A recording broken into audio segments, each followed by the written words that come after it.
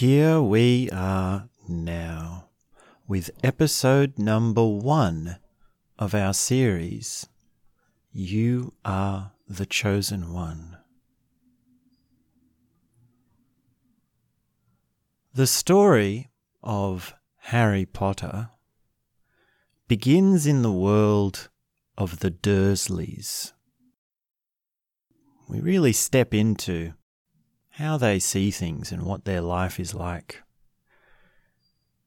They live in a conservative world where everything is normal. All the houses are the same. Mr. Dursley has a bland job. And absolutely everything is perfectly normal.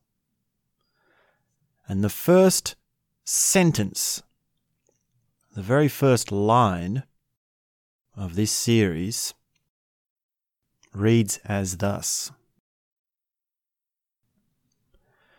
Mr. and Mrs. Dursley of number 4 Privet Drive were proud to say that they were perfectly normal. Thank you very much.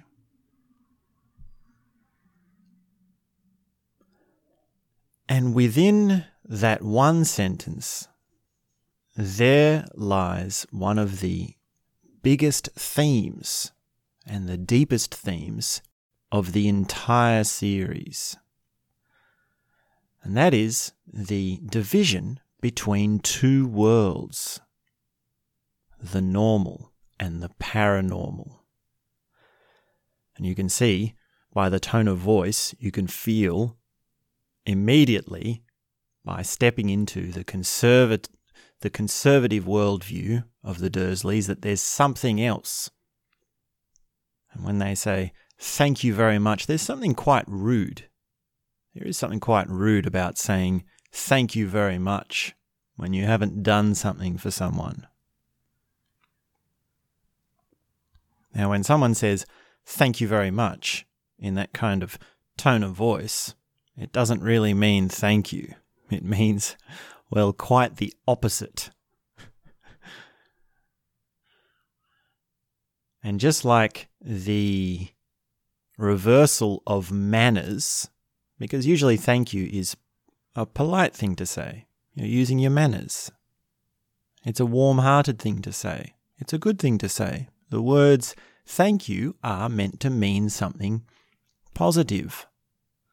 But when they're used in a negative way, they're used very negatively. And that's a micro expression. That's a micro world, a micro duality of the polite being corrupted against how things really are when you're polite. And that parallels with this world of, everything is absolutely normal. And we can see straight away, well, obviously something's up. This person has come along and said, we're very proud to be perfectly normal. Thank you very much. Immediately, it's obvious to the rest of us that there's something else going on. And we follow around Mr. Dursley for a little bit, and he does his job, he does his routine, and he starts to notice some strange people in strange clothing. Oh, there are some weirdos about, more than usual. This is very strange. Oof, how terrible, how bad. And some of them even murmur and whisper to each other, and he overhears some of their conversation. And it's something to do with the Potters. And then he thinks, oh dear, could this have something to do with me? Could this have something to do with one of my relatives? Heaven forbid that these weirdos would have anything to do with me, because I am completely normal. There's nothing special about me at all. And there's no way that anyone is ever going to prove otherwise. On his way home from work one day, Mr. Dursley notices a cat sitting on his front drive or somewhere about the neighbourhood. And for a split second, he thinks to himself, honestly, it looks like this cat is reading the street sign. And then he sort of shakes his head and brushes it off. Of course not. That's not happening. Cats don't read street signs. And that's quite a funny thing, because I think at some point, at some time, each of us do wonder, well, how much do our pets know? How much do animals know? Are they listening to us? Especially if you've got a pet dog or a pet cat that sits around the house. You do have to wonder, well, you're saying these things and they're sitting there listening, and it's not as if they're completely oblivious, because they understand certain things. When you call their name or you say, come on, let's go, or certain tones of voice, then the dog does understand. And this has an even deeper implication, which is the divide between what's known and what's known in someone else. And this also is a very big theme that comes up in this story. How does someone else see things? What does someone else know? And really, the unravelling of this plot is the learning of that difference. Finding out who knows things and who doesn't, and finding things for yourself. And it's funny that in Mr. Dursley there's an intuition which he's suppressing. And that is the intuition of this weirdness. The intuition of this strangeness, these strange people, and this cat that's reading a map or a street sign. It shows that in him there's something that wonders. There's something that's curious. And this whole facade of, oh, we are proud to say that we are perfectly normal, thank you very much, is really just a front of him suppressing something that's within him. It's a resistance that he's putting up against an intuition.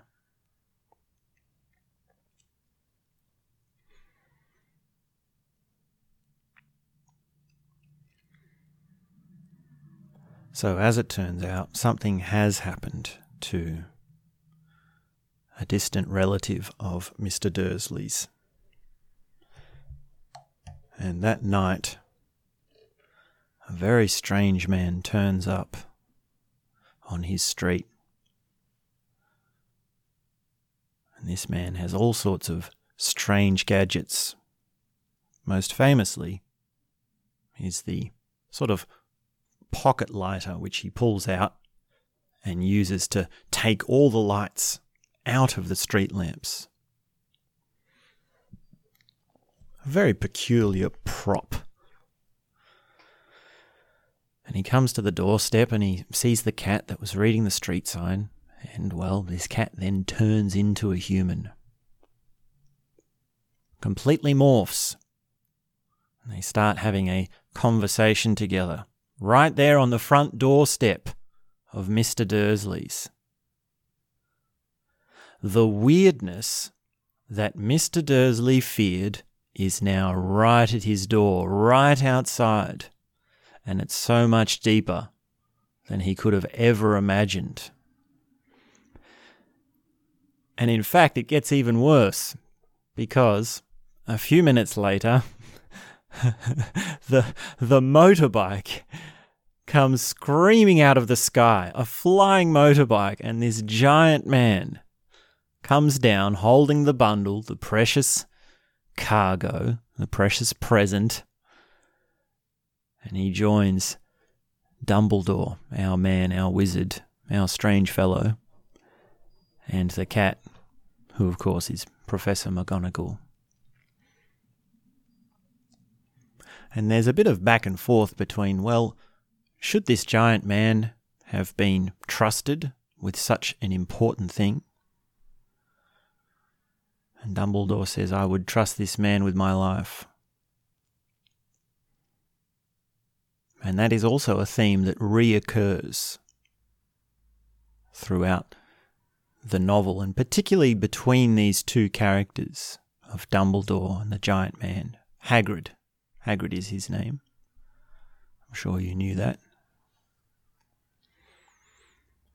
And there's another prop that appears in the novels, but I don't think appears in the books, which is Dumbledore's watch.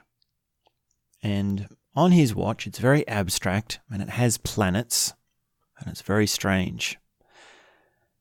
And it's only a cutaway sort of little mention, but it implies something very important, which is that Dumbledore has a different sense of time.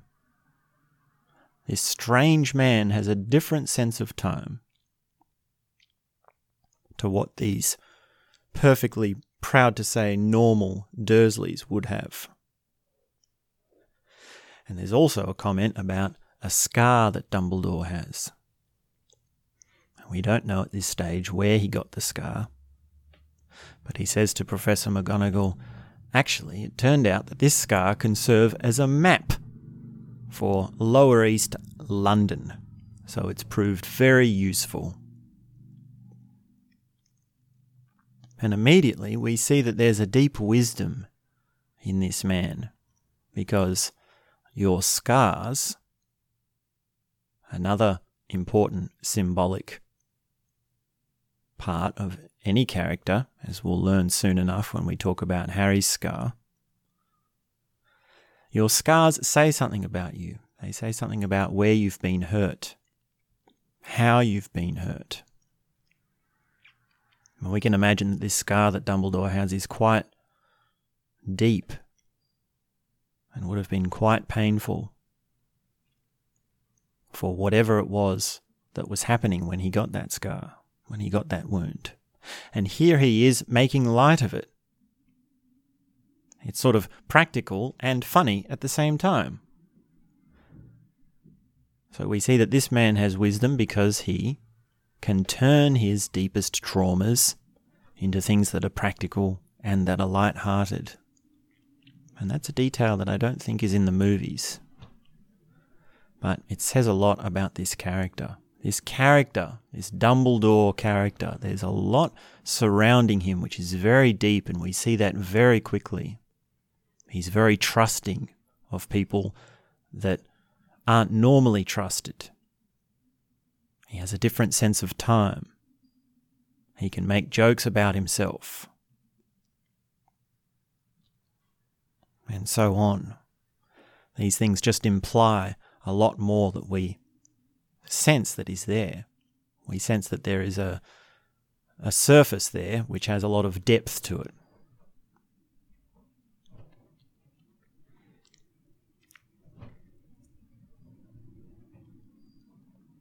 So, of course, we know that Harry turns up in the Dursley house.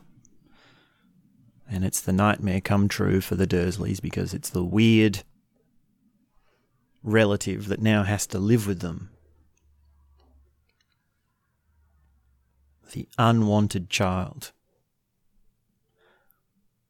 And Harry has this scar on his forehead, which is a recurring point of pain for him throughout this story. And there is something about the theme of a character. Well, it's not really a theme, it's, how do we say, a characteristic of a character that has a scar on their face. And this is something that comes up again and again in all sorts of stories and children's stories. For example, in The Lion King, you have the uncle that is called Scarface. That's his name, Scarface. And he's called that because he's got a scar on his face. And there are many characters which have scars on their face. And often there's sort of two sides to it. Because on the one side, the Scarface is the baddie.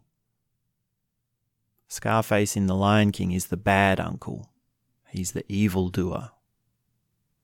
And on the other side, like in Harry Potter, Harry has his scar on his face and he's the good guy. He's the hero. And of course, there's a lot of complexities to Harry. It's not exactly always as simple as good and bad, but the meaning there is that your pain is seen to everyone. Your hurt has been seen to everyone. Now, the scar that Dumbledore has, which he's talking about, is actually on his leg. So he's not in this same category of someone who has a scar on his face, as in Scarface or Harry Potter. But let's really try and weed this apart a little more before we move on, which is when you have your pains showing on your face and there's no way to really hide them, you can become extremely bitter about them.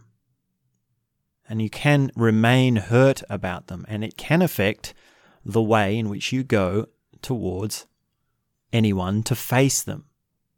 What it means to face someone, for someone to show you, to show someone your face, means something when you have a scar on your face.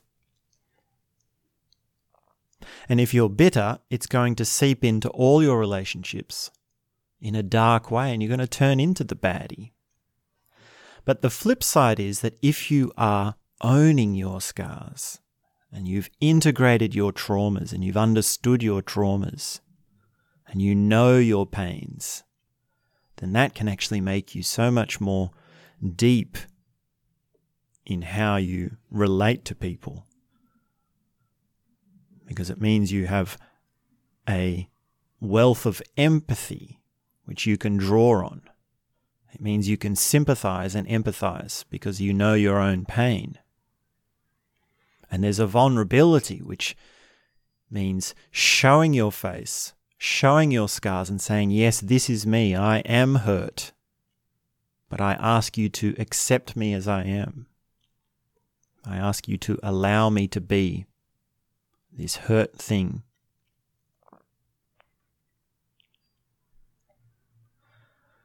And the scar on the face is, well, it's a thing that everyone has, metaphorically, because psychologically we've all been hurt in some way. And we all have our conditioning and our psychological profile affecting our relationships. So when we have a character in a fictional story and they have a scar on their face, they usually fall into the one of two categories, which is it's either Scarface the baddie or it's the hero of the story, such as Harry.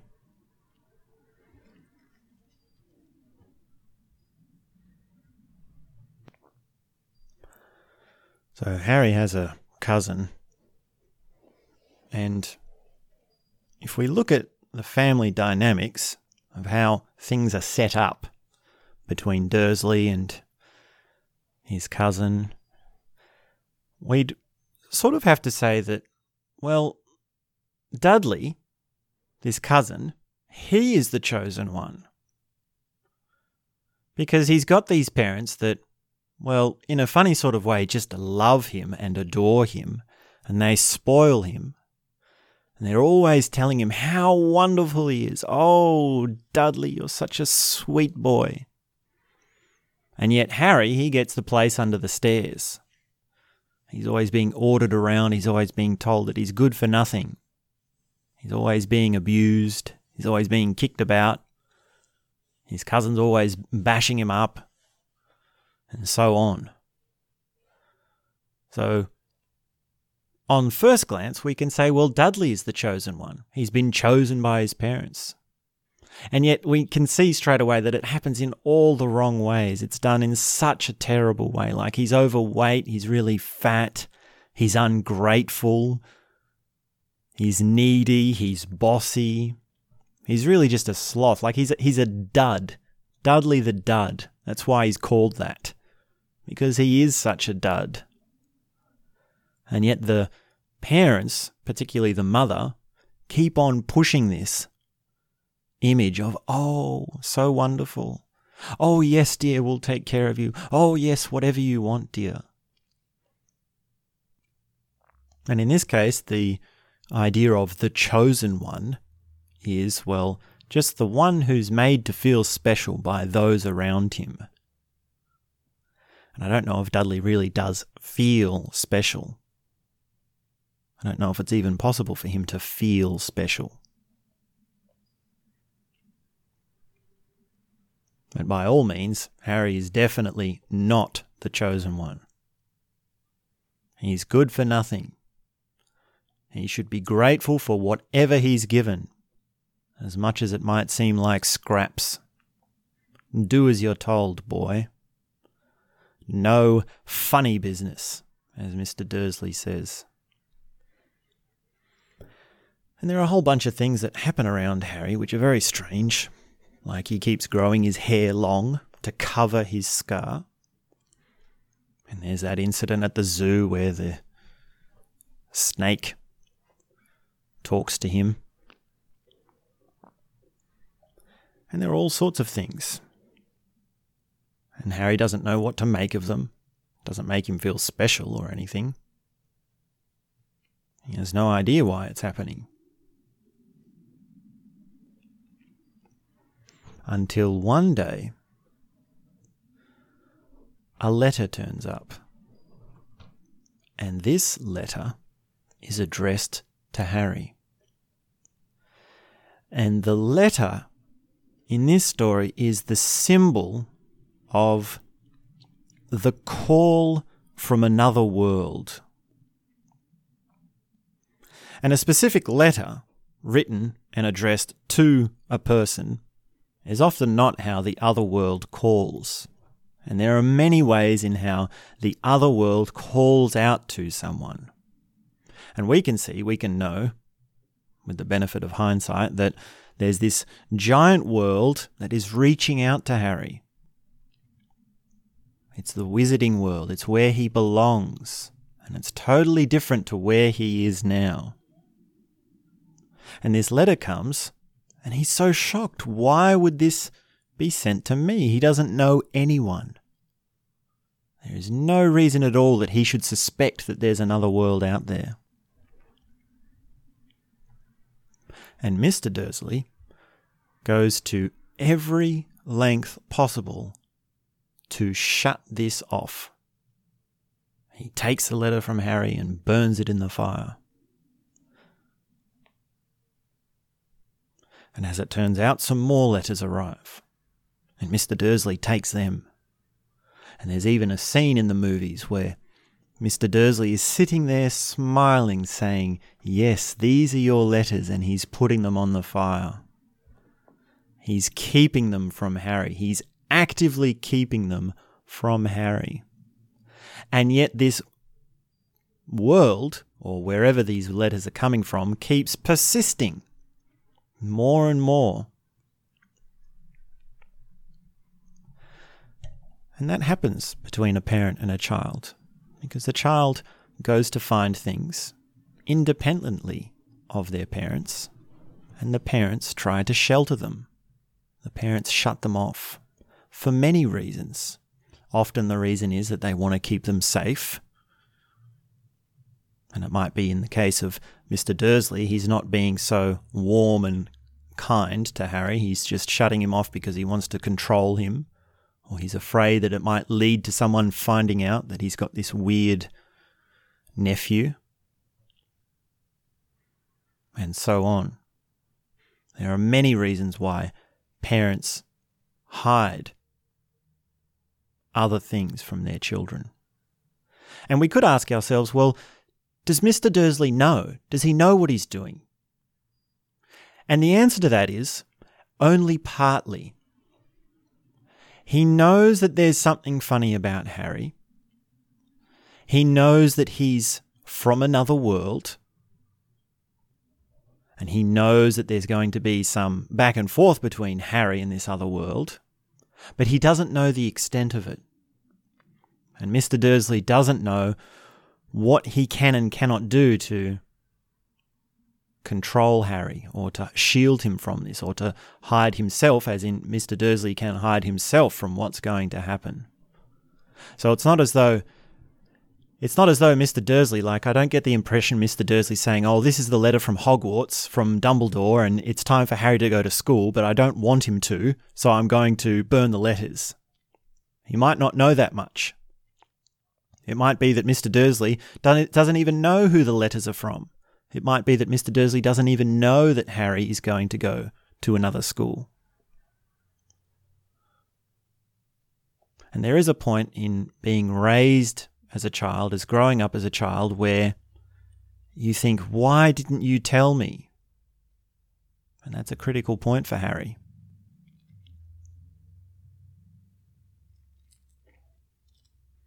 So as it happens, the letters keep coming. And there's a wonderful scene in the movie where they're in the house and there's letters flying all over the place. There's thousands and thousands of them. And the symbolic meaning there is that another world will call to you, and it will keep calling until you won't be able to ignore it. And the other world calls in many ways, not just in letters. It might be that a person turns up and tells you about another world. It might be that someone shows you part of the other world themselves. It might be as simple as a conversation that you have with someone that happened by chance. And it might be that you hear the call from the other world more like a dream. It's possible to dream of other worlds. And it's possible to have a call to go somewhere else come from within. There is a desire that grows from within. There is a longing that starts to whisper, a longing that grows to go to another world, to find the other world.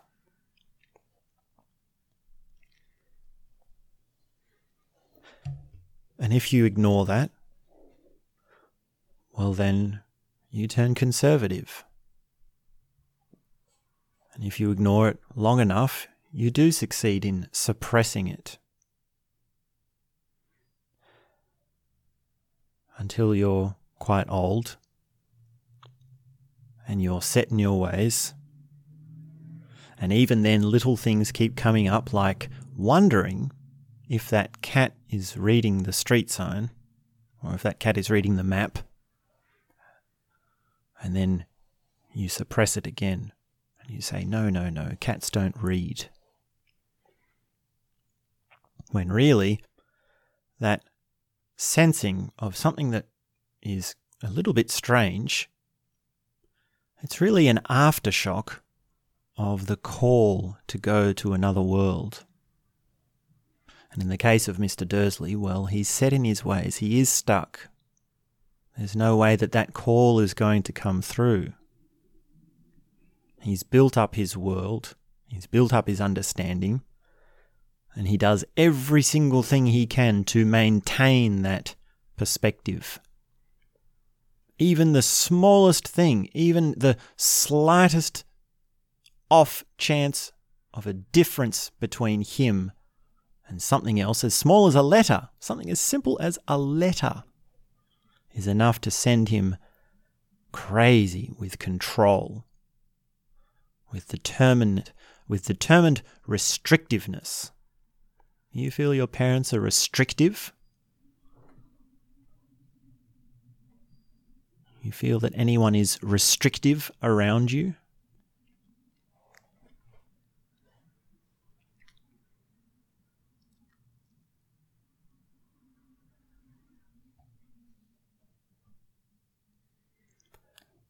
So Mr. Dursley gets into such a huff that he says, we're moving to this island. And it's wonderful how they do this in the movie.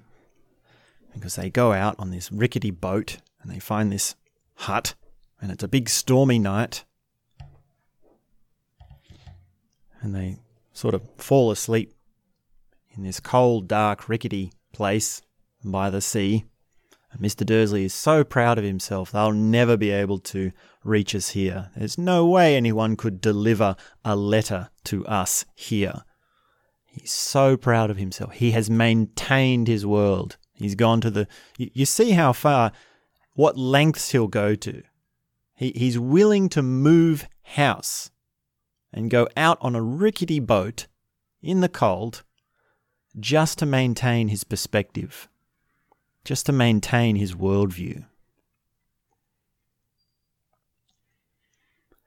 And there's a critical moment, which is Harry's 11th birthday.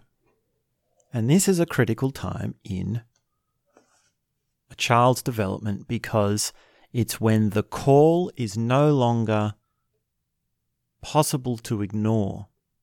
And the child decides, I'm going to listen to this call. I'm not set in my ways. I'm not going to struggle to maintain my perspective like a old person does, like a parent does. I'm going to be open. And of course, the child is not that conscious of it at the time. The child can't explain why they're opening.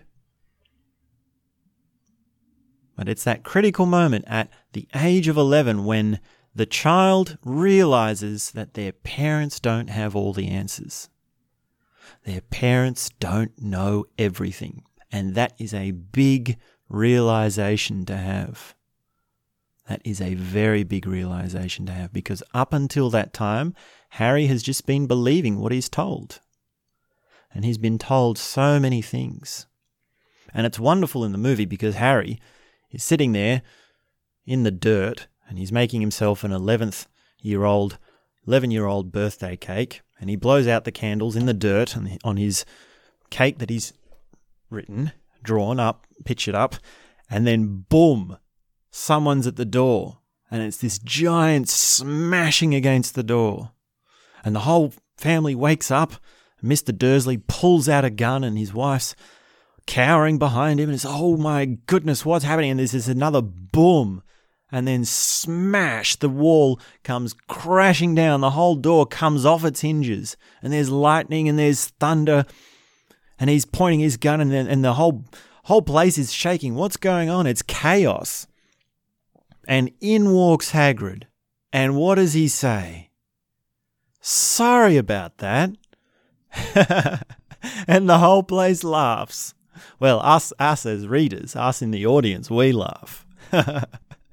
And this says so much. This says so much. Because the clashing of the worlds for one person is this huge, traumatic, big event, and Mr. Dursley's got his gun out. And for Hagrid, he's just sort of shrugging his shoulder, saying, oh, sorry. And he picks up the door and puts it back on its hinges. And then Hagrid then proceeds to come in and sit down, and he lights up the fire with his umbrella, pulls out some sausages, makes some tea, and he starts having a big picnic. For him, it's just totally normal. And this is the clash between a person from the other world coming into our world, coming into the Muggles' world.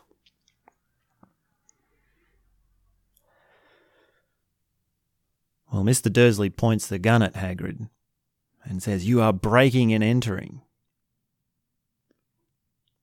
And in the book, well, Hagrid just ties up the gun in a little bow and throws it to the side.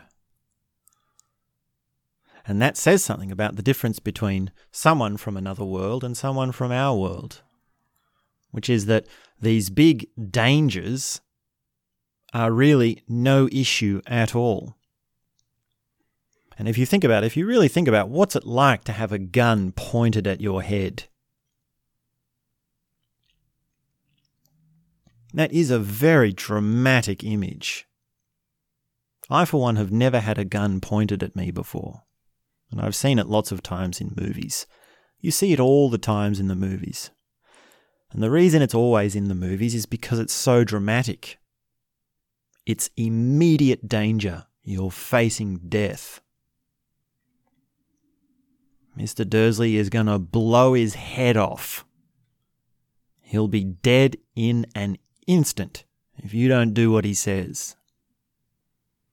And you'd think, with that image, that Mr. Dursley would be the one with all the power. The shocking power of having someone held at gunpoint. And yet for Hagrid, he sort of, just like he busts the door off the hinges, he just shrugs his shoulders and said, no problem.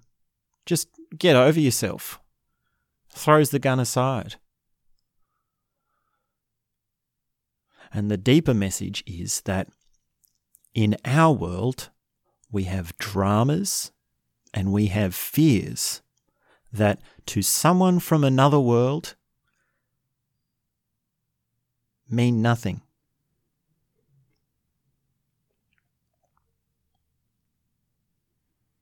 The most dramatic thing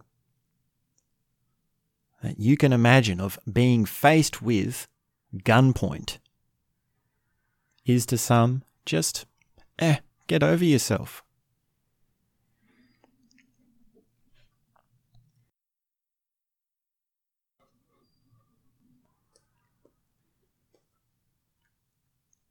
Hagrid then proceeds to sit down with Harry, and he's very nice. He gives him a birthday cake. He then proceeds to talk to Harry about all sorts of things. And he continues to say, well, this is just normal information, right, Harry? You knew you were a wizard. You knew you're ready for Hogwarts. I'm here to take you to Hogwarts. And you knew about your parents and all these sorts of things. And Harry is shocked. He's saying, what's Hogwarts? What about my parents? And Hagrid turns to him and says, you're a wizard, Harry. And he says, I'm a what? I have no idea what that is. And Mr. Dursley keeps butting in and saying, no, this is not how it's going to happen. This is not true. And then actually out comes another story from the Dursleys, a different side of the story, which is that what was the ending, what was the reason, or what were the circumstances around the death of Harry's parents. And Harry finds out that his auntie and uncle were not telling the truth, and they knew. They knew something. They knew more than they told Harry. And as it appears, well, as Harry is sitting there talking to Hagrid, it turns out that actually Hagrid knows more than these people. Hagrid not only knew his parents personally, but he can talk openly about them, and he can talk freely about them to Harry. Another thing Hagrid says is, well, you're a thumping good wizard, Harry. And Harry reflects and he thinks, well, this doesn't make sense. What you're telling me doesn't make sense at all. It doesn't fit with what I've been told. So it's not as if there's sort of three ways it can go about. You can have your upbringing and your parents tell you all these things about you, and then you realize, well, that's not true. And then sometimes some people come along and they start telling you things about you, and you think, well, that could fit, that does work. And then there's this third option, which is what's happening to Harry now, and it's someone who's telling you all these good things. Your parents might be telling you you're good for nothing, like Harry's auntie and uncle did, and then Hagrid comes along and tells him, well, you're a wonderful wizard, you're from another world. And that also doesn't fit. So this crisis of what am I is part of this growing up. What does it mean? I'm a wizard. And of course, Harry doesn't accept it. He's even thinking to himself, well, I used to get bullied by my cousin. I used to get beat up And if I'm such a good wizard, why would that happen? And so he's trying to fit these different parts of his life, of his inner world, of his memories, with this new information that someone is telling to him. And they go off, and Hagrid and Harry spend more time together. And Harry finds out even more. He finds out about this Dark Lord, Lord Voldemort. And Hagrid tells him more and more about his family and the wizarding world and what's it like to be in this world.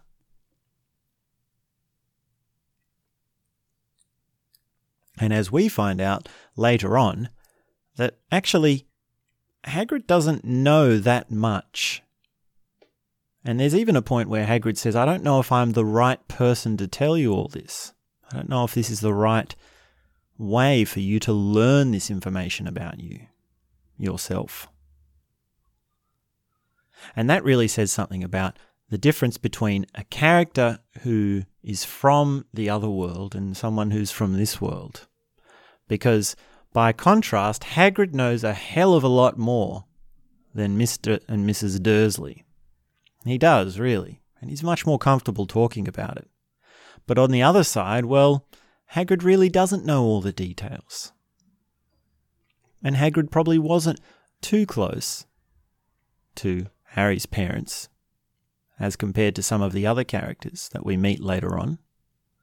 But what does that say? That means someone from the other world who only knows a little bit actually knows a vast amount more than someone who's never been to that world.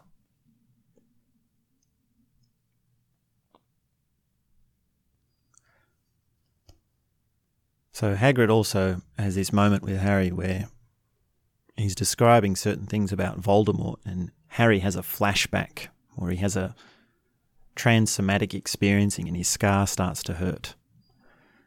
And that opens up this thing of Harry's relationship to the Dark Lord of the inner world, and it's the birth of his awareness that there is something in him that is bad. And this has also been preempted by the bad dreams that Harry has. He keeps having these nightmares. So as a child he has nightmares, and now that he's talking to Hagrid, he's having this more conscious somatic experiencing, and the scar is hurting while he's actually awake. And it's only a passing thing. It's only a little thing that happens, but it's something that comes up again and again. And then Hagrid, he also has this moment where he tries to turn Dudley into a pig, but turns out he's already too much like a pig, so it doesn't work. And they go to this other world. They meet these other wizards, and people are always coming up to Harry and saying, "Welcome back, Mr. Potter." And he goes to the Gringotts Bank and the Ministry of Magic. Well, not the Ministry of Magic. He's getting something for the Ministry of Magic. And Hagrid is trusted by Dumbledore to get something from Gringotts. And that again shows Hagrid's trust, Dumbledore's trust in Hagrid. And Harry's sort of thinking, oh, what could it be? Something very special. And then Harry's learning about the Ministry of Magic, which their main job is to hide the wizarding world from the Muggles. And Hagrid says, well, if everyone knew about the magic world, everyone would be wanting magic solutions to their problems. And the question there is, well, are there people in this other world actively trying to keep it from other people? And the answer is yes. And never in a black and white sort of way, never in an obvious sort of way. It's more complicated than that. And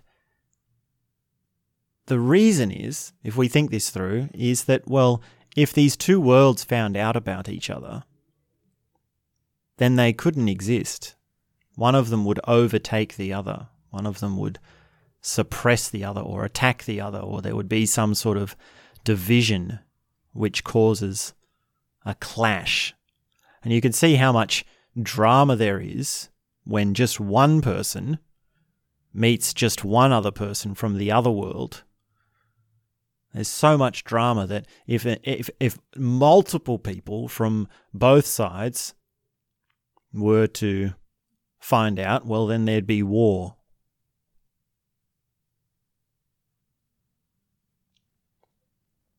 So the Ministry of Magic is there to keep it hidden from the Muggles. And Hagrid gets robes and books and other things, and Harry's looking at the broomstick, and Hagrid says, "Oh no, you're not allowed to be in Quidditch because first years aren't allowed." And Harry meets Professor Quirrell at the Leaky Cauldron, and this Professor Quirrell is an important character in this story that we find out later on.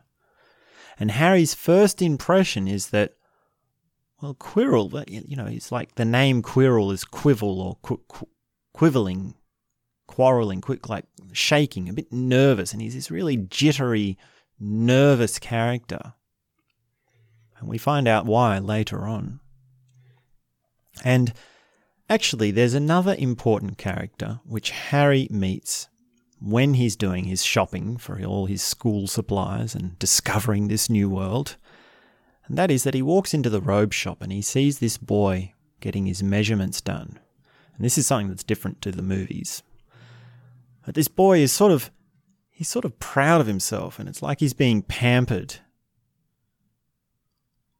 Like there are servants measuring him and they're all saying, "Oh, this is important. Oh, yes, we'll make sure you have the best robe." And he's sort of standing there all proud. And he talks about certain things that Harry has no idea about, like Quidditch. And he says certain things. He has a cutaway, a bit of a sneer at Hagrid. And he says something about, "Oh, those types. And you're not one of those types, are you?" And Harry's talking to him for a bit and he realizes, well, this boy obviously knows a lot more than me, but I don't really like how he's telling me these things. Now, when Harry was with Hagrid, when Hagrid was telling him certain things, well, there was a warmness to it. There was a caringness to it.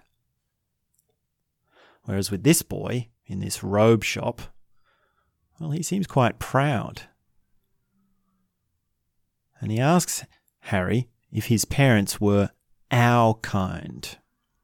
And Harry doesn't really know how to answer. He doesn't know what that means. And this boy, we know, is Malfoy. And by looking at it, it seems that, well, Malfoy is a bit of a chosen one. He's a bit of a spoilt boy. But not in the same way that Dudley is spoilt. And we find out that, well, Malfoy does have parents that spoil him, but not in exactly the same way.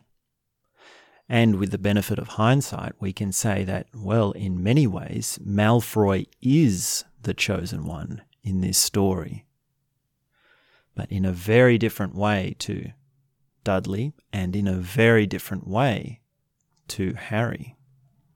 And we find that out later on.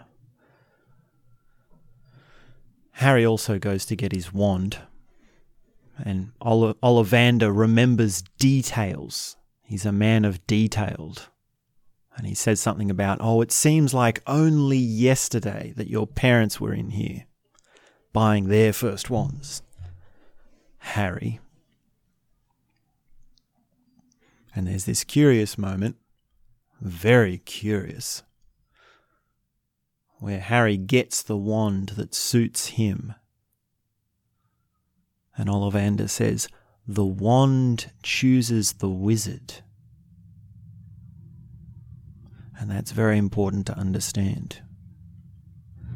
It's very important to remember that certain objects in this world, in this magical world, have their own motives or their own urges, their own longings. They have their own tastes. And of course, these are all just descriptive words that want to get at something deeper. These are surface words that how could we say? We need to be poetic in how we describe a wand. It has a life of its own. And your relationship as a wizard to a wand depends not just on you. It depends on the wand. And it's a very unique relationship. It's a personal relationship. Because each wand is very unique. And there are related wands. And we find out that the wand that chose Harry has a brother. And that brother wand was actually the wand of Voldemort, which is very unique indeed. Very curious.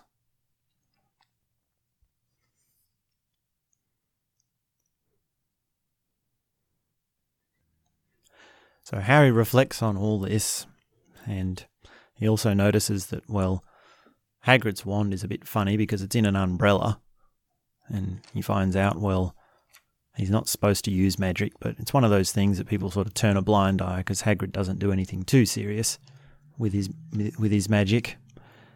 And he goes off, and Harry gets to the station to go to his school, to go to Hogwarts. And he meets the Weasleys, and he meets Ron. And Ron is sort of trying not to be a mummy's boy, saying, "Get off me, mum," and she's trying to polish his cheeks or something. And there's a younger sister there as well, which Harry notices. And Ron mentions that his mother has a second cousin who's an accountant, but they never talk about. And that's quite funny because that's a reversal of the worlds.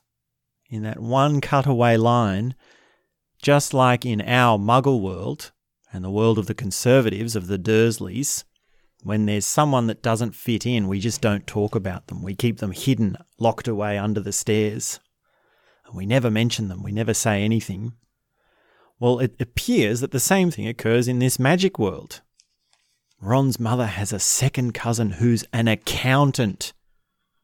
You don't get much more conservative than an accountant. It really is the quintessential conservative way to live as an accountant, isn't it?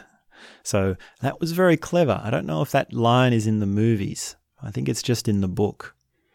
So all this wizard world, you can imagine this big family of wizards all feeling like they're normal, and yet one of them, some distant relative, is an accountant. How weird. What a strange thing to be an accountant. And that contrasts the difference between the two worlds.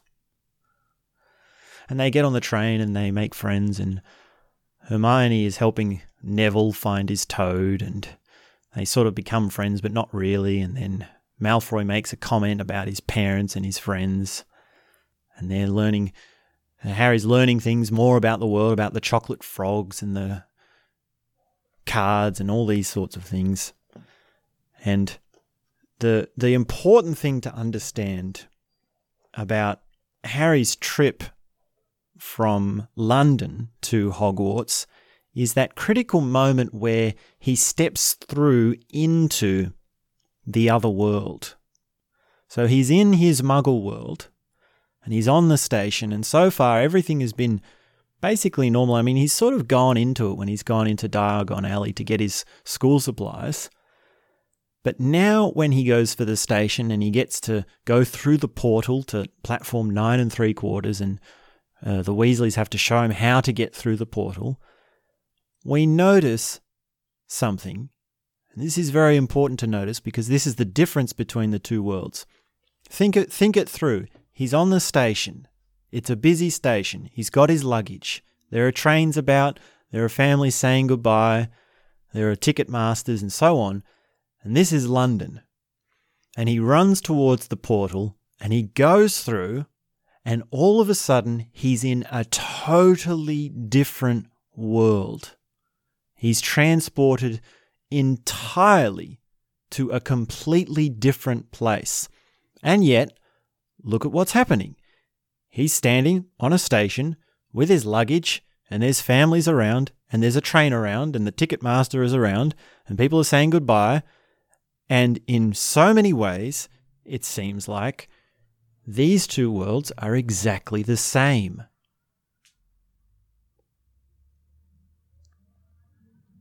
Where's the difference? What is so magical? It's almost like he didn't have to go through the portal at all. And this scene of the train station is a very deep anchor in this story. And it only comes up at very critical times. It's really the staple start and end of each story.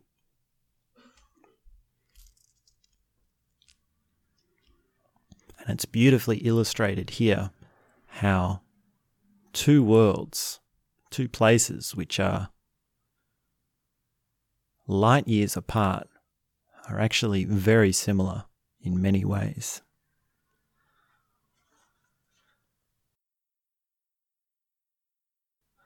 So I think that will be enough for today's episode. And we'll leave ourselves just at the point where Harry's on the train to Hogwarts. So if it's comfortable for you to do so, I invite you now to just sit quietly for a few minutes and to come back to silence. And that's all I have to say for now.